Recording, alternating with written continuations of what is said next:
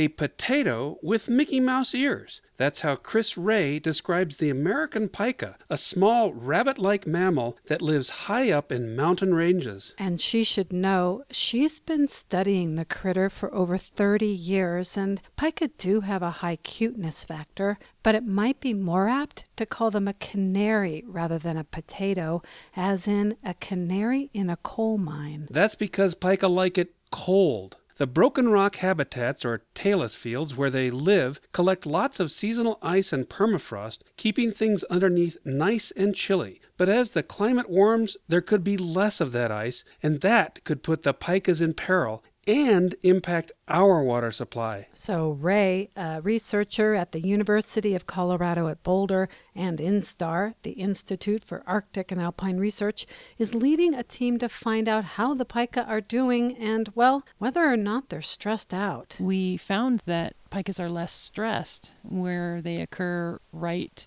in the sweet spots of the watershed where there's seasonal ice underneath the taluses. So how do they know if the animals are stressed? They'll collect blood and tissue samples to measure hormones and other indicators. Chris and her students have set up study areas like one we've hiked to today in the mountains above Boulder. Earlier this morning, they set out traps to catch the pika, and within an hour, 2 had been captured. The first step will be to anesthetize the little creatures. After all, there's going to be a fair amount of probing that any one of us would find uncomfortable.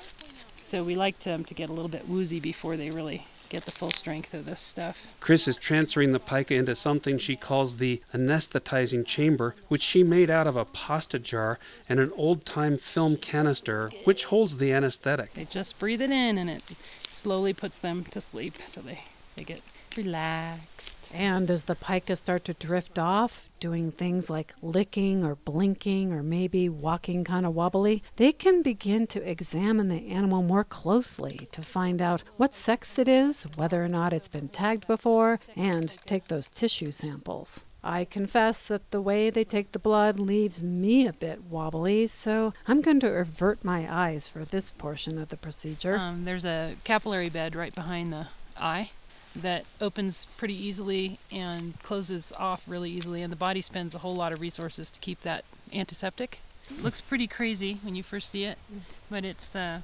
safest thing for the animal. Once they've collected their data, the pika is released back to the talus field where they found him or her. They will track a few dozen animals over time and then evaluate the health of this particular ecosystem. So far, they've started to see some real correlation between where the pikas are located and climate change. But Chris says they're going to need to do a lot more study. But this kind of research is time-consuming, and individual researchers can't cover a lot of ground. So that's where you come in. If you're a citizen scientist or want to be, they'd love to have your help. There's this great growing movement in the United States of people doing citizen science to try to answer some of these pressing environmental questions. That's Megan Mueller, senior conservation biologist with Rocky Mountain Wild, who leads volunteers to help with the pika research. We thought we could make a real contribution to figuring out how pikas are doing in Colorado. Rocky Mountain Wild worked with Chris Ray and Colorado Parks and Wildlife to develop a program that they now run in partnership with the Denver Zoo called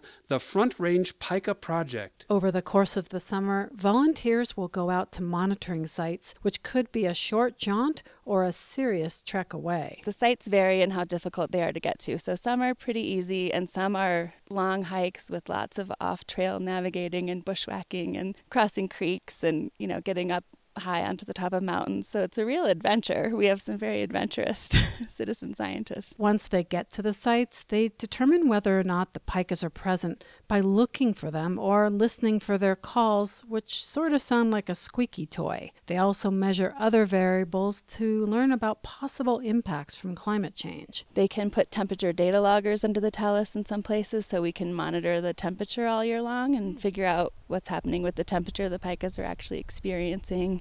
They collect scat that we can use to get genetics and stress hormones. Beyond determining how the animals are doing, this research can also offer guidance about how to help the pika to be more resilient. Things like building rocky patches between talus fields so they don't have to be out in the heat when they forage. And by helping them, we might also be helping ourselves. Again, Chris Ray. Pikas need to be cool in the summer and warm in the winter, like all of us. They're a little bit more sensitive, though.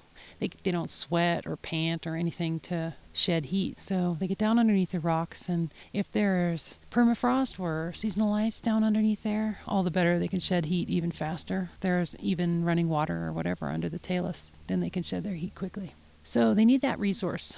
We also need that resource. It turns out that taluses produce more of the late summer flow out of our watersheds than other areas. And that late summer flow is really important for topping off our reservoirs. So there's a good chance that if you don't see pika in an area where they used to be, it might be telling us about what could happen to our own water resources as the climate warms. For H2O Radio in the Rocky Mountains of Colorado, I'm Franny Halperin. And I'm Jamie Sudler.